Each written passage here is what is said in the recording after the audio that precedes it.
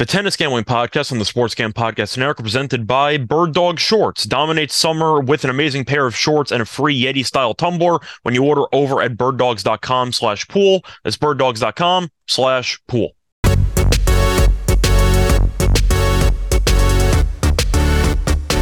And welcome, everybody, to the Tennis Gambling Podcast here on the Sports Gam Podcast Network. It is currently Friday evening, June 23rd, and I'm your host, as always, Scott Reichel, once again going solo for this pod. Should be a fun one, but a bit of a short one because we only have 4 matches to go through. It is semifinal time in Halle and in London over at Queen's Club, so we'll be going through the semifinal matches. Then, of course, we'll go through the final and do that preview next episode. But before I get into any of the previews for the matches, do want to recap how we did on the last episode. A lot to recap because we have not just lock and dog picks, but we also have outrights, which we have to discuss. So starting off with the lock and dog, overall not great. Ended up getting the lock voided.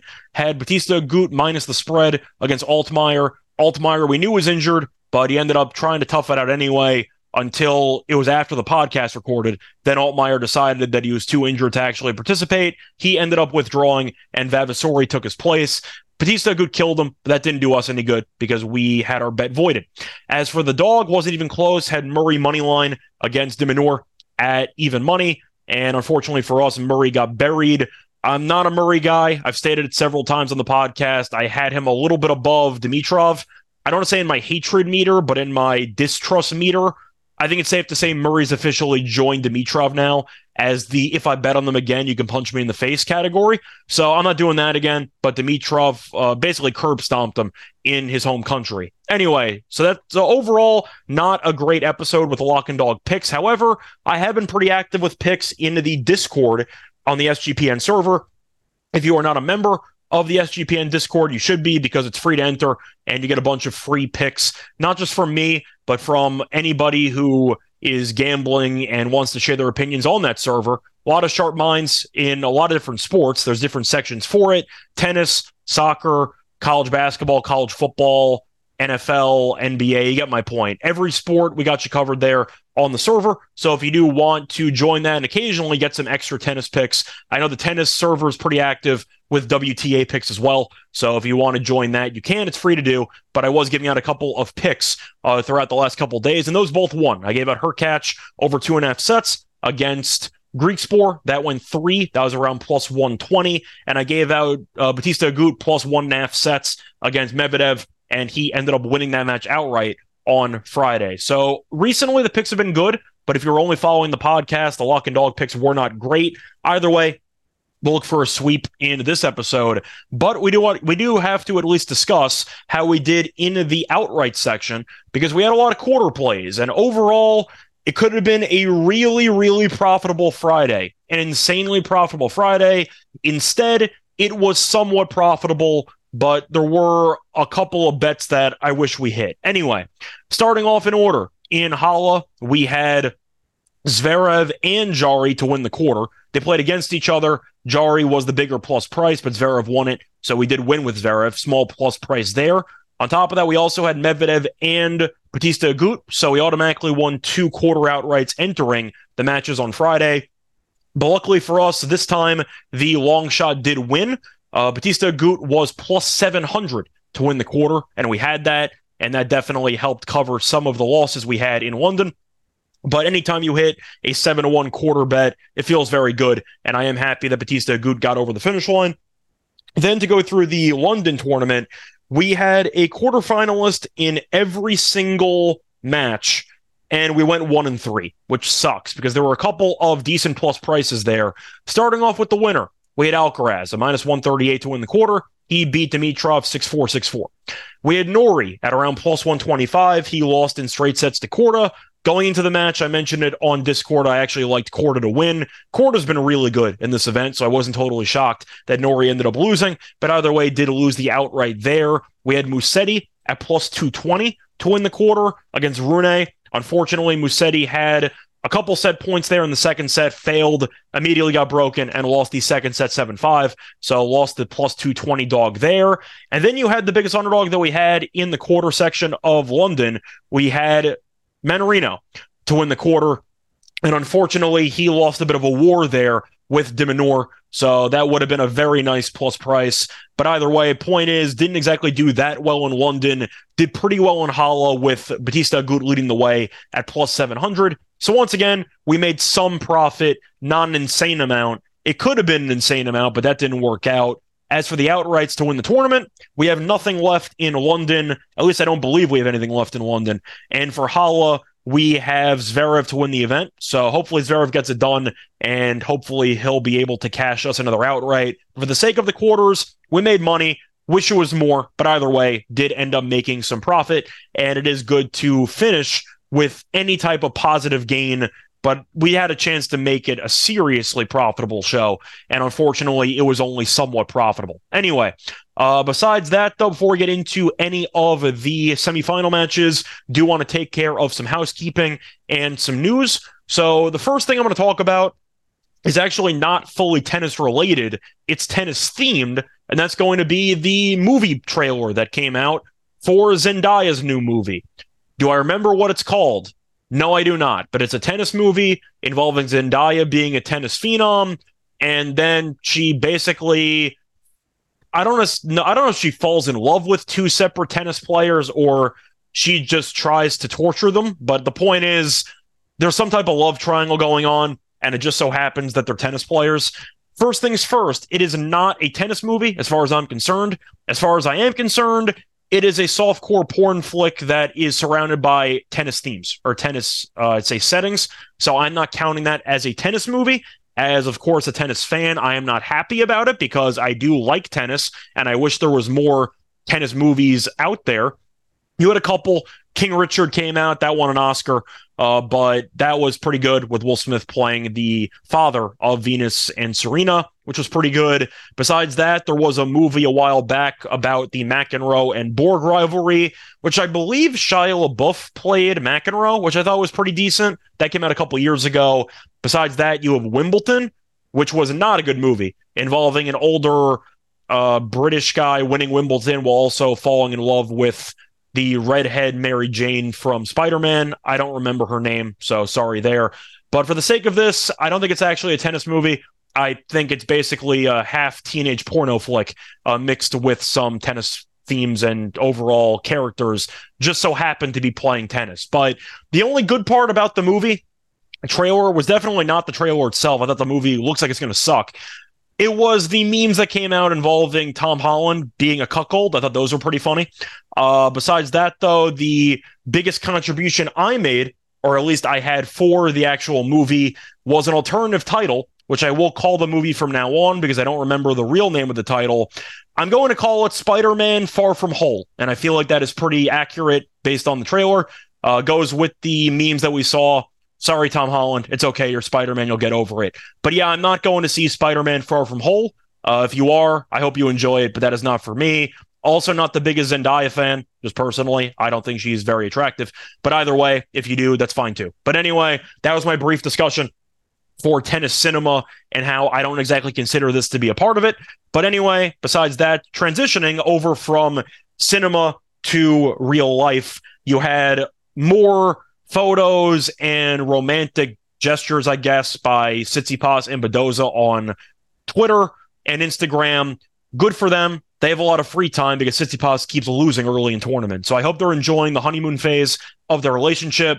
Tsitsipas keeps losing. I'm happy about that. I'm not a Tsitsipas fan, but if they're happy, then I'm happy, I guess. Once again, because Tsitsipas keeps losing, and I don't like him as a player. Besides that, I know I'm not alone on that. Tsitsipas also had a couple of quotes that were officially aired in the recent episode of Breakpoint, which is that documentary style, I think it's a Netflix series that goes through tennis players on tour, and Tsitsipas had some comments about Kyrgios in the Wimbledon fiasco, and some of those quotes actually leaked early, and I commented on one of the quotes on Twitter, and I think I got like 1,000 likes just criticizing Tsitsipas.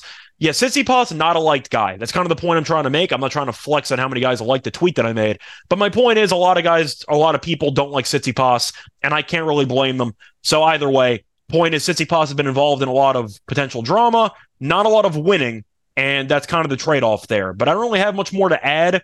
I want to talk about some of the injuries that happened over the last few days. Starting off with the actual tournament in Halle, you saw Sinner have to retire mid-match against Bublik on Friday as he suffered an adductor injury, which is extremely unfortunate. Sinner is one of my favorite players, but I recognize the injury issues, the constant injury issues surrounding his career, and unfortunately, he will be out. I'm not sure how long. I'm hoping he doesn't miss Wimbledon, but we'll keep an eye out for it. But he did end up retiring through an abductor injury or because of it. And the other big news, which is bigger news, Khachanov is officially out of Wimbledon with a back injury, and he's been playing good tennis. He made a couple deep runs in the French Open and in Australia. But unfortunately, he decided earlier Friday morning, that he was going to miss Wimbledon with a stress fracture in his back. So anytime you hear the word fracture, that's not a good sign. So he will not be playing. Hopefully he can make a full recovery. He has been playing really good tennis, and he's also pretty good on grass. So that is unfortunate, but I wanted to at least discuss it. But that's going to do it for the actual news and recap. Now it's time for the actual match previews. Starting off in chronological order, the plan for the show. Going through the actual times, they start at the exact same time. You have Halle and London, both starting at 8 a.m., Eastern time. So with that being the case, I'll go in alphabetical order, starting off with the Bublik and Zverev match in Halle. You have Zverev as a pretty big favorite here at minus 240. Bublik is plus 200 the other way. As for the spread, Zverev minus 3 games is minus 101.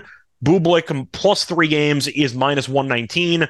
Over under 23.5. Over is plus 105. Under is minus 125. And besides that, if you want Zverev to win in straight sets, that is plus 105. Bublik to win a set is minus 135. The alternative over under 24.5 is plus 110 on the over, minus 140 to the under, and 3 sets in the match is plus 140. Now, looking at the actual head-to-head between these players, it has been quite competitive in years past. They faced off 3 times. Bublik is actually ahead 2-1. They faced off 1 time this year on clay, and Zverev did win that one in 3 sets. They faced off on hard court in France last year and in Rotterdam on hard court in 2021, and Bublik won both of those in straight sets. Now, does that matter? Not really, because once again, this is grass, and we are in Zverev's home country, so I do think Zverev will be able to get the job done. I will give props to Bublik, though, who's looked very sharp, beat Coric in straight sets, beat Struff, who was in good form in 3 sets, and beat Sinner in a set and a half. But Zverev's been good, too, has not dropped a set, beat Thiem in straight sets, beat Chapo in straight sets, and beat Jari in straight sets. So I do think the form is relatively even for both guys.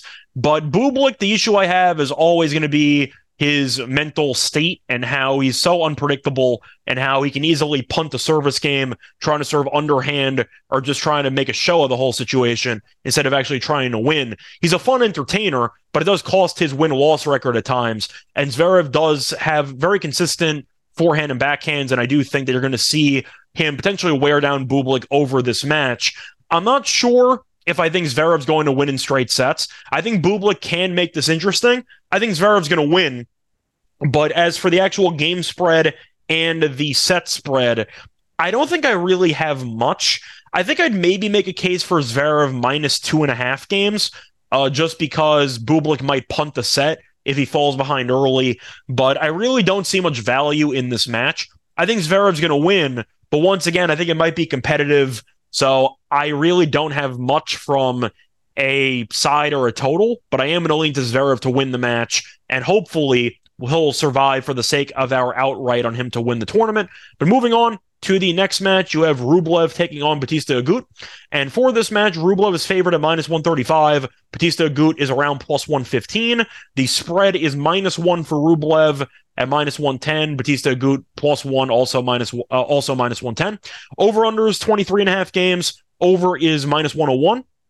The under is minus 121. If you want it to go 3 sets, that is plus 125. Rublev to win in straight sets is plus 170. Bautista Agut to win in straight sets is plus 275. Now, looking at the actual head-to-head, once again, pretty competitive head-to-head series between these players. In fact, it is 5-4, so it is very, very close. To go through the recent results, though, it has been very, very fun when these guys get together. They faced off in Adelaide, and Batista Agut won that one in 3 sets. That was early in January. They faced off in Rome last year. In 2021, Rublev won in straight sets. Faced off in Monte Carlo, Rublev won in 3. Faced off in Doha, Batista Agut won in straight sets. Those were all 2021 and beyond. So the point is they've had one match against each other in roughly the last 2 years. So that doesn't really mean much to me. So I am going to go with the recent recent form, I should say, with these players. And Rublev has been involved in a couple of really long matches. He won 3 sets against Yibing, had a tiebreaker 8-6 against Hanfmann, and won that one in straight sets. Then came back from a set down against Griekspoor, who was in good form. But Batista Agut looked really good in this event. He beat Vavasori in straight sets, ended up beating Nakashima, and beat Medvedev in straight sets. So I do kind of wonder why Rublev is minus 135. I get the argument he's the higher seeded guy. Batista Agut might be older, but still, the point is head-to-head wise, it's 5-4, so it's relatively even. And Batista Agut just beat Medvedev, so he's clearly in better form than Rublev right now. I'm going to take the plus 115. I really don't agree with these odds at all. I think it should be closer to minus 110 apiece, maybe a small minus 115 on Rublev, minus 105 on Batista Agut. But give me the value at plus 115. I really like how Batista Agut's played. That's why we gave him out to win the quarter. It's because even though he's a Spaniard, he's actually really good on grass. I believe win-loss-wise, in terms of percentage, grass is his most successful surface, I believe. So it might seem a little bit odd that a Spaniard doesn't just dominate clay blindly, and that's his best surface by far. I'm pretty sure Batista Agut's actually better on grass than clay. But the point is, I do think that based on Rublev's recent struggles to beat up on weaker competition, that also was the case in the French Open, because he was dropping sets left and right in the French Open. He dropped a set in every round of the French Open, minimum, before losing in 3 sets to Sonego. So Rublev's form has been good enough to get by, but not good enough to win comfortably. I think Batista Agut can take him here. So give me Batista Agut on the money line, and I will also go with the over 2.5 sets at plus 125. It's a good price. Rublev has gone to multiple. Rublev has gone to at least. I'll put it this way: Rublev's opponent has won at least one set in each of his last. Sorry, just pulling this up.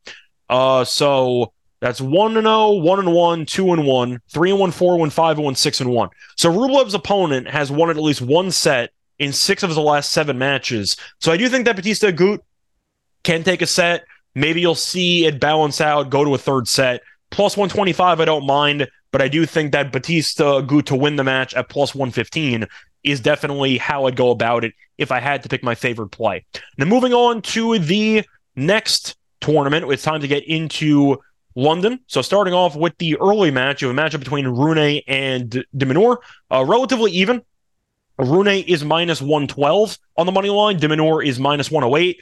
As for the actual total, the over 23 is minus 111. The under is minus 109. Alternative line, 24 games over even money, under minus 130. If you want 3 sets, that is available at plus 127. So first things first, going to look at the head-to-head between these players, and they faced off 3 times. They have never faced off on grass. Has been close, though. De Minaur did win the last meeting in Acapulco earlier this year, won that one in 3 sets. You might remember we had de Minaur to win that tournament, and Rune started cramping badly at the end of the second set, and he was basically on 1 foot the entire third set. Rune did beat him in Basel in 2022, and they faced off in Stockholm, and Rune did win that one in 3. So you've had a couple of really close matches. I do think de Minaur is more comfortable on grass, but Rune's been good. Don't get me wrong. Rune's been better on grass than I thought he was going to be. I thought Musetti was going to beat him, and that match was competitive, but Rune got it done in straight sets. Beat Cressy in straight sets, beat Peniston in straight sets. He's been good. De Minaur's been good too, though. Dominated Murray and Schwartzman, but then had a war against Mannarino. But Mannarino's also good on grass, so I'm not going to fully roast him for that. But I think for the sake of this match, I do like the over 2.5 sets. I think you're going to see a bit of a war in this match. I think I'm going to lean to de Minaur, but I really don't see much value in a pick'em. I think this match is a pick'em, so I'm really not going to make a case on the side. I'm going to lean to de Minaur. I don't feel great about it, but I will go with the over 2.5 sets in this one at plus 127. I think you'll see a bit of a war here. 2 of the 3 career matches went to 3 sets, and Rune has definitely done a great job on grass compared to what I thought he was going to do in this event. I did not think he'd be rude bad, but I thought he wouldn't be that great, and he's been comfortable. So give me a bit of a marathon here. Give me the over 2.5 sets in this match at plus 127. For the last match, you have Korda taking on Alcaraz. Alcaraz minus 220, Korda plus 190. As for the spread here, Korda plus 3 is minus 101. You have Alcaraz minus 3 at minus 119. Over-under in games, 22.5, minus 110 on each side. If you want an alternative, 23.5 games, plus 105 on the over, minus 135 on the under. Alternative games, you can get Alcaraz minus 2 at minus 150. Korda plus 2 is a plus 120. And if you want to take Korda to win a set, you can find that around minus 130, give or take. And if you wanted to go 3 sets, you can get that at plus 125.